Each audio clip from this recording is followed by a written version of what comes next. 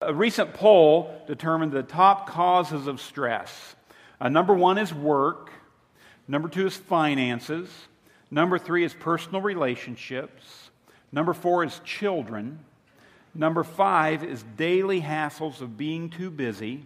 And number 6 is making a right turn from Mullen Road onto 58 Highway with some fool honking behind you because you haven't turned quickly enough while you're trying to figure out if the blinking yellow light means it's safe to turn or if you're going to run into the guy coming out of Home Depot with 6 sheets of plywood on top of his car that aren't tied down. That one really wasn't on the poll. I just made that one up myself. But today's passage out of Philippians is the classic anti-stress strategy, and it even comes with a manufacturer's guarantee. It is guaranteed by God. Verse 7, we have the promise, the guarantee in this passage. Let's read this together. If you do these things, you will experience God's peace, which is far more wonderful than the human mind can understand. His peace will keep your thoughts quiet and your heart at rest as you trust in Christ Jesus. Wouldn't you love to have your thoughts quiet and your heart at rest? Anybody up for that? How do you get there? How do you get there? It says, if you do these things, God guarantees it. What are these things? Number 1, on your outline, if you want to keep from stressing out, refuse to worry about anything. Because the number 1 source of stress in your life is not work, it's worry. You may be overworked, but it's more likely you're overworried. Work doesn't keep you up at night. If you good hard work puts you to sleep like a baby. But if you're worried about work, that'll keep you awake. And God is very clear in the Bible about what He thinks of worry. Philippians 4:6, never worry about anything. Never worry about anything. Never and anything. Any wiggle room in there? Any exception? Any exemption? No. That is as big a blanket statement as you can make. Never worry about anything. Now, God and Jesus recognize that as human beings, we struggle with worry. In fact, in Jesus' most famous sermon, the Sermon on the Mount, He has a huge section in there where He talks about worry because He knows what a problem it is for us. And He gives us 4 reasons why we should never worry. First, Jesus says worry is unreasonable. It's illogical. It doesn't make sense to worry. Matthew 6:25. Don't worry about your life, what you'll eat or drink, or about your body, what you wear. Is not life more important than food? Is not the body more important than clothes? He says it's illogical, it's irrational, it doesn't make sense to worry. Why? Because worry doesn't work. It doesn't work. Worry never makes a problem smaller. Worry always exaggerates a problem and makes it bigger. Worry is worthless. Worry is stewing without doing. To worry about something you can't change is useless. To worry about something you can change is a waste. Just change it. In either case, worry doesn't work, so it doesn't make any sense. Next, Jesus says worry is unnatural. In all of creation, the only creatures that worry are human beings. Birds don't worry, cows don't worry, dogs don't worry. Now, I know chihuahuas look like they're worried, but they're not. They're not. They're just making that up. Worry is unnatural. Matthew 6:26. Look at the birds of the air. They don't sow or reap or store away in barns, yet your heavenly Father feeds them. Are you not much more valuable than they? Notice He says, your heavenly Father. He's not talking about the bird's heavenly Father. He says, your heavenly Father. God is not the bird's father. God is the bird's creator. God is not a pet parent. He's a creator. Animals are not the same as people. People held a higher ranking in God's kingdom than the animals. You are much more valuable than they are. Only people get to call God Father. And only those people who trust in Jesus Christ get to call God Father. Because it's trusting in Jesus that gives you the power to become children of God. So people who trust in Christ are children of God. They are royalty, and they are treated royally. Jesus says, what do you got to worry about? Verse 28 and 29, he says, why do you worry about clothes? Look at the lilies of the field. They don't worry about theirs. Yet King Solomon in all his glory was never clothed as beautifully as they are. In all of God's creation, in the entire universe, only human beings worry. Animals don't worry, plants don't worry, angels don't worry. Only people worry. That's because people are the only ones who have the option not to trust God. Worry, it's unnatural. It's not the way God intended for it to be. And in fact, this one's a twofer. Next to unnatural, right? Unhealthy.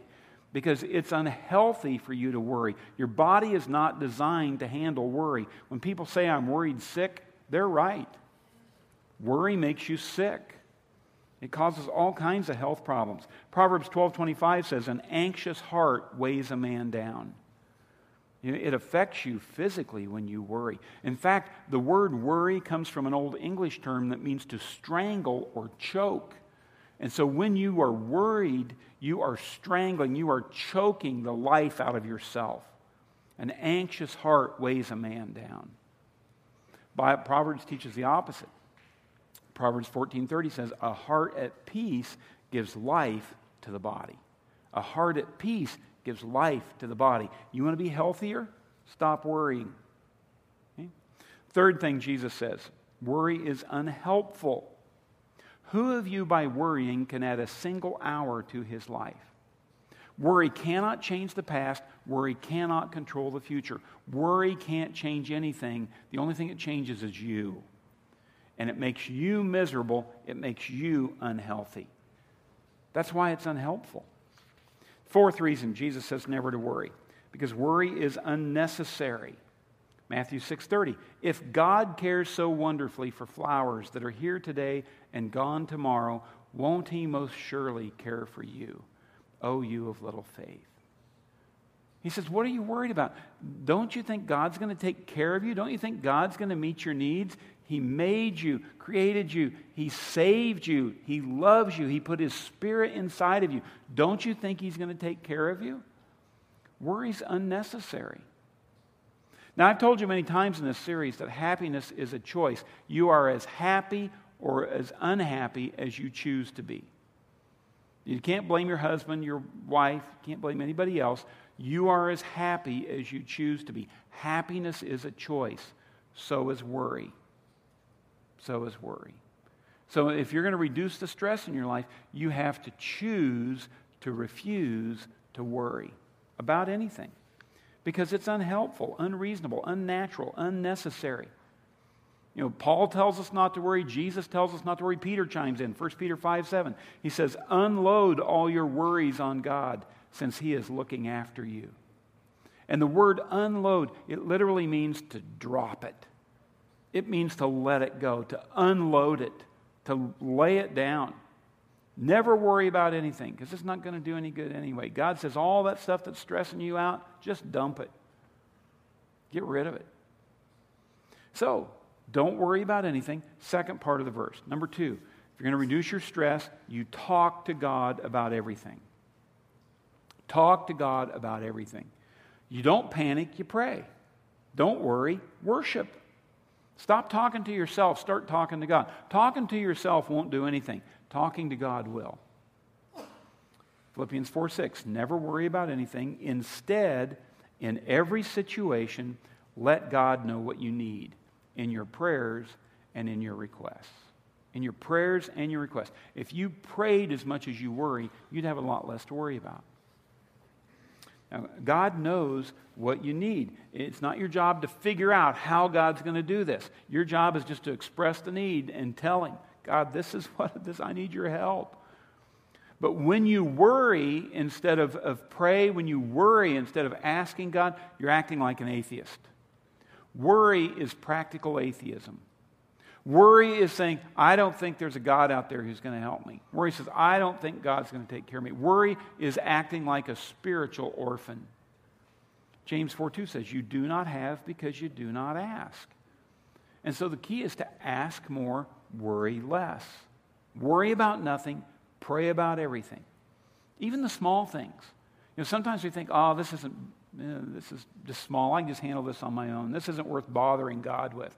Listen, for God, there are no big problems and little problems. Every problem's the same size. They're just all doable.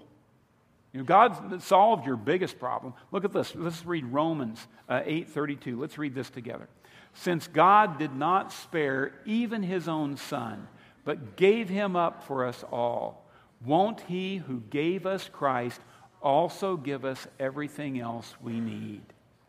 Your biggest problem was a spiritual problem. Your biggest problem is your sin problem. Biggest problem is you couldn't get into heaven. Heaven is a perfect place. You're not perfect. I'm not perfect. Nobody's perfect. So nobody's getting in. Because you got to be perfect to be there. God's perfect. We're not. We're doomed.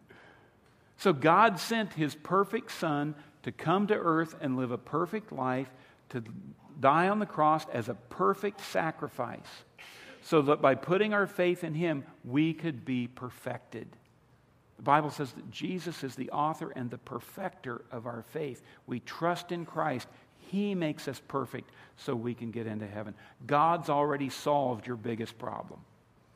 Now, if he solved your biggest problem, don't you think he'll come along and mop up everything else behind? I mean, if he loves you enough to cover your sin, don't you think he loves you enough to take care of your finances and your health and your marriage and your career and all the other stuff? There's no area of your life that God's not interested in.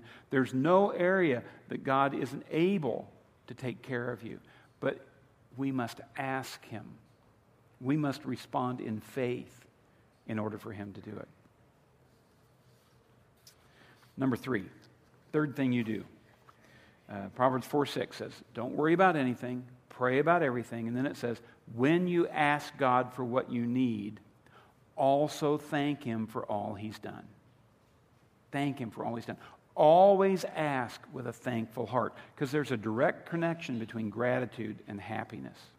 You cannot be happy and ungrateful at the same time. Grateful people are happy, ungrateful people are unhappy. And study after study has shown the healthiest emotion, physically, emotionally, and spiritually, is an attitude of gratitude. The more you build thankfulness and gratitude into your life, the happier, the healthier you become. Do you know that gratitude, thankfulness actually raises your immunities? When you are thankful, it changes the chemistry of your brain, it changes the chemistry of your body, and it builds your immunities. Do you know that unthankfulness, being ungrateful, bitterness, resentment, changes the chemistry of your brain? It changes the chemistry of your body. It lowers your immunity. It makes you sick. That's why 1 Thessalonians 5:18 says, in everything give thanks, for this is the will of God in Christ Jesus for you. God's will for you is not that you are sick and resentful and bitter and prone to illness. No, God's desire for you is that you live a life of joy, that you live a life of health and wellness and wholeness, and that comes through thankfulness. Now, God has a plan for every area of your life. God has a plan for your marriage, for your career, for your education. But he says, before we get into those specifics, I need you to work on the general. And the general is learn to be grateful in every situation. Don't worry about anything. Pray about everything. Give God thanks for all he's done. This is the will of God for you. And if you do it, your stress will go down and your joy will go up. Fourth step, think about good things. Think about good things. The stress war in life rages between your ears. The stress war isn't fought out there. The stress war is fought inside here. The battle is in the brain. And what you fill your mind with will determine the level of stress in your life. Most people, their mind's like a freeway. They'll just let anything in. They fill their mind with poison and garbage. Brain's like a computer, garbage in, garbage out. And whatever you put in your mind, that's what's going to come out of your life. And so people see movies they shouldn't see. They watch shows they shouldn't watch. They read books they shouldn't read. They look at stuff they shouldn't look at. They listen to music they shouldn't look at. They worry about water pollution, air pollution, and food pollution. They need to be worried about mind pollution, because mind pollution is the one that'll get you. That's the one that'll destroy you. Oh, Pastor, I'm just being open-minded. Well, you can be so open-minded your brain falls out. Okay? You don't want to do that. Philippians 4:8. Fill your mind with those things that are true and good and right. Think about things that are pure and beautiful and respected. If anything is excellent, if anything is worthy of honor, think about those things. God gives you 8 filters that you use to determine if you want to let a thought into your brain.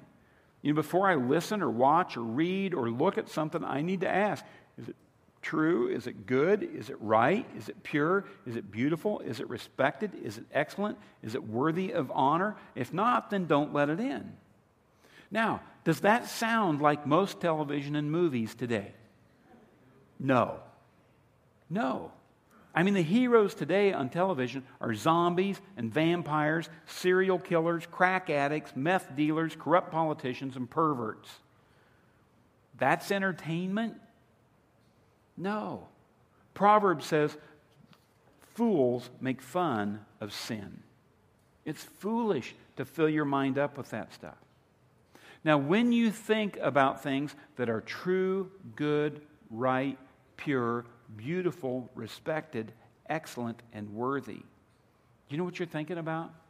That's a picture of God. Paul is saying, think about God. In fact, on your outline there where you wrote the word good, just cross out one of those O's, because you need to think about God. You need to think about God things. Isaiah says, you, Lord, will keep in perfect peace all who trust in you, whose thoughts are fixed on you. What you think about is going to determine how stressed and how worried you are. Corrie ten Boom is a Holocaust survivor.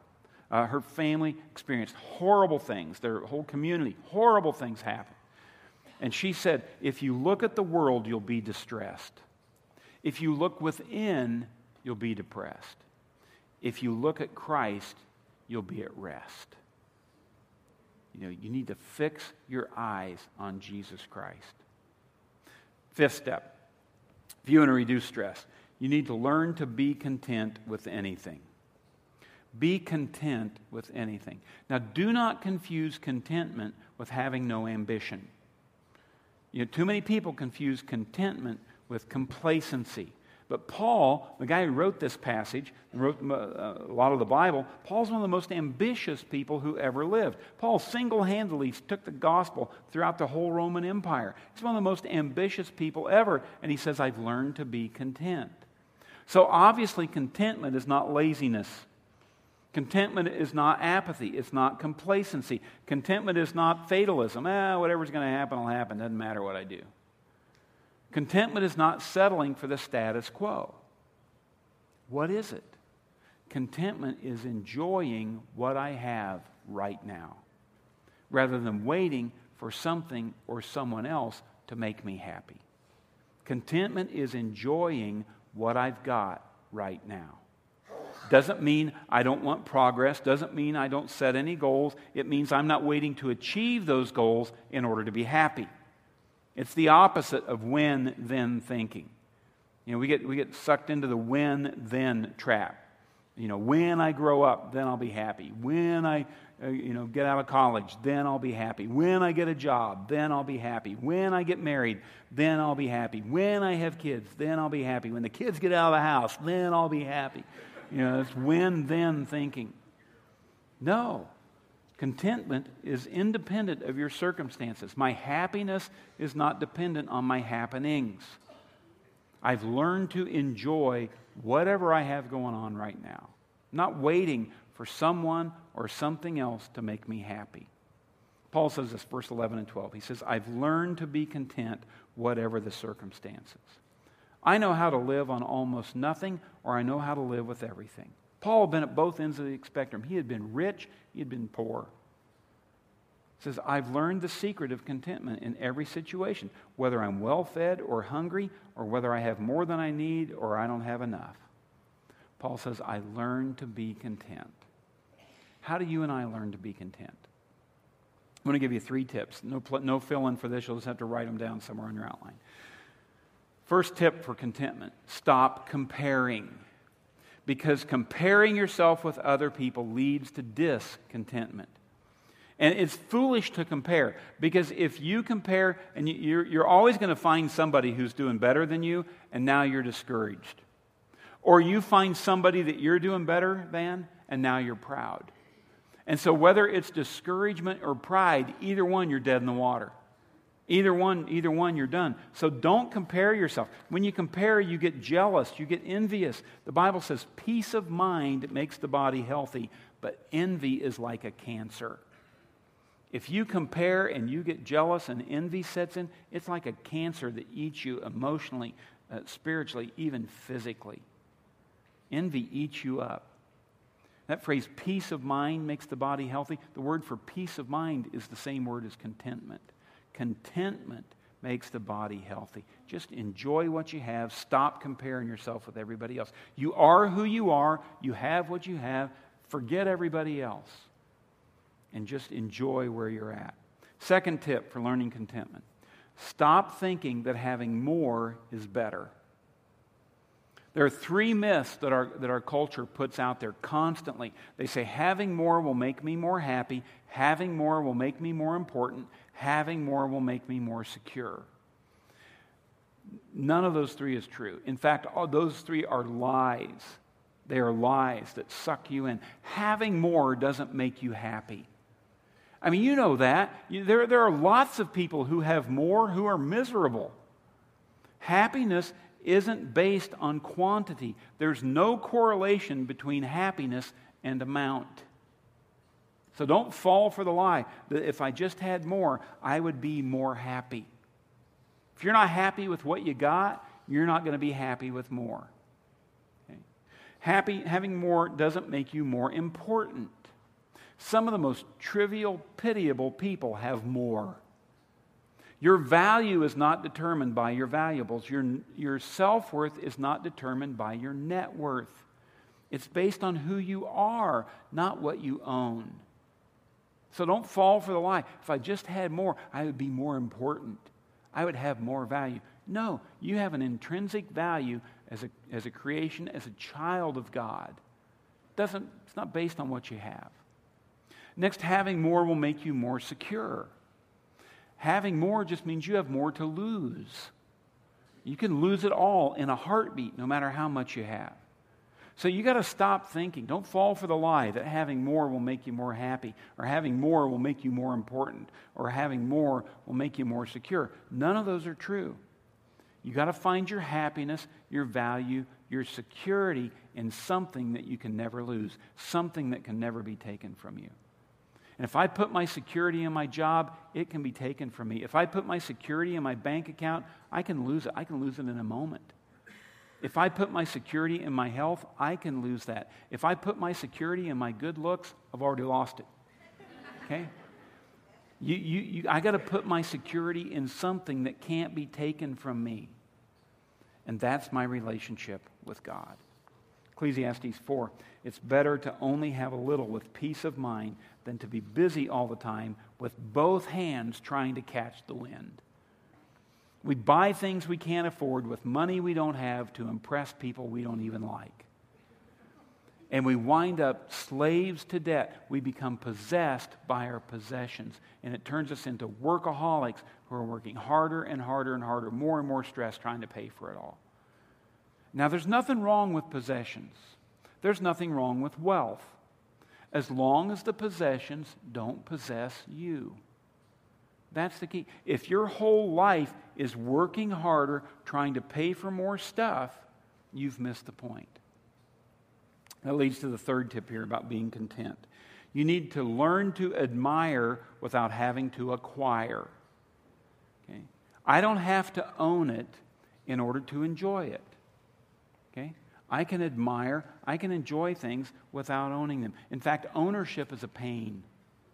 If you own stuff, you got to insure it, you got to maintain it, you got to pay taxes on it, you got to store it, you got to haul it, you got to protect it. If somebody steals it, it's your loss. So why not rent it? Rent it. Use it, give it back. Let the other guy maintain it, insure it, pay for it. Why buy a tool you're going to use only once or twice a year? Why buy a boat or an RV or a jet ski? It's going to sit in the driveway 90% of the time. Let somebody else take care of it. Rent it, enjoy it, wear it out, give it back to them. Okay? You don't have to own it to enjoy it. That's part of contentment. Now, these 5 strategies are very easy to explain. They're very hard to do. It's not easy to worry about nothing. It's not easy to pray about everything. It's not easy to thank God in everything. It's not easy to think about God things. Our mind is just bent a different direction. It's not easy to be content with anything. So where am I going to get the energy? Where am I going to get the strength to do these things? Paul tells us that in verse 13, one of the most famous passages in the Bible. He says, I have the strength to face anything and everything by the power that Christ gives me. I can do all things through Christ who strengthens me. I can worry about nothing when Christ gives me the strength. I can pray about everything when Christ gives me the strength. I can thank God in all things when Christ gives me the strength. I can think about good things, God things, when Christ gives me the strength. I can be content with anything when Christ gives me the strength. The bottom line of this stress deal, the bottom line is it comes down to obedience.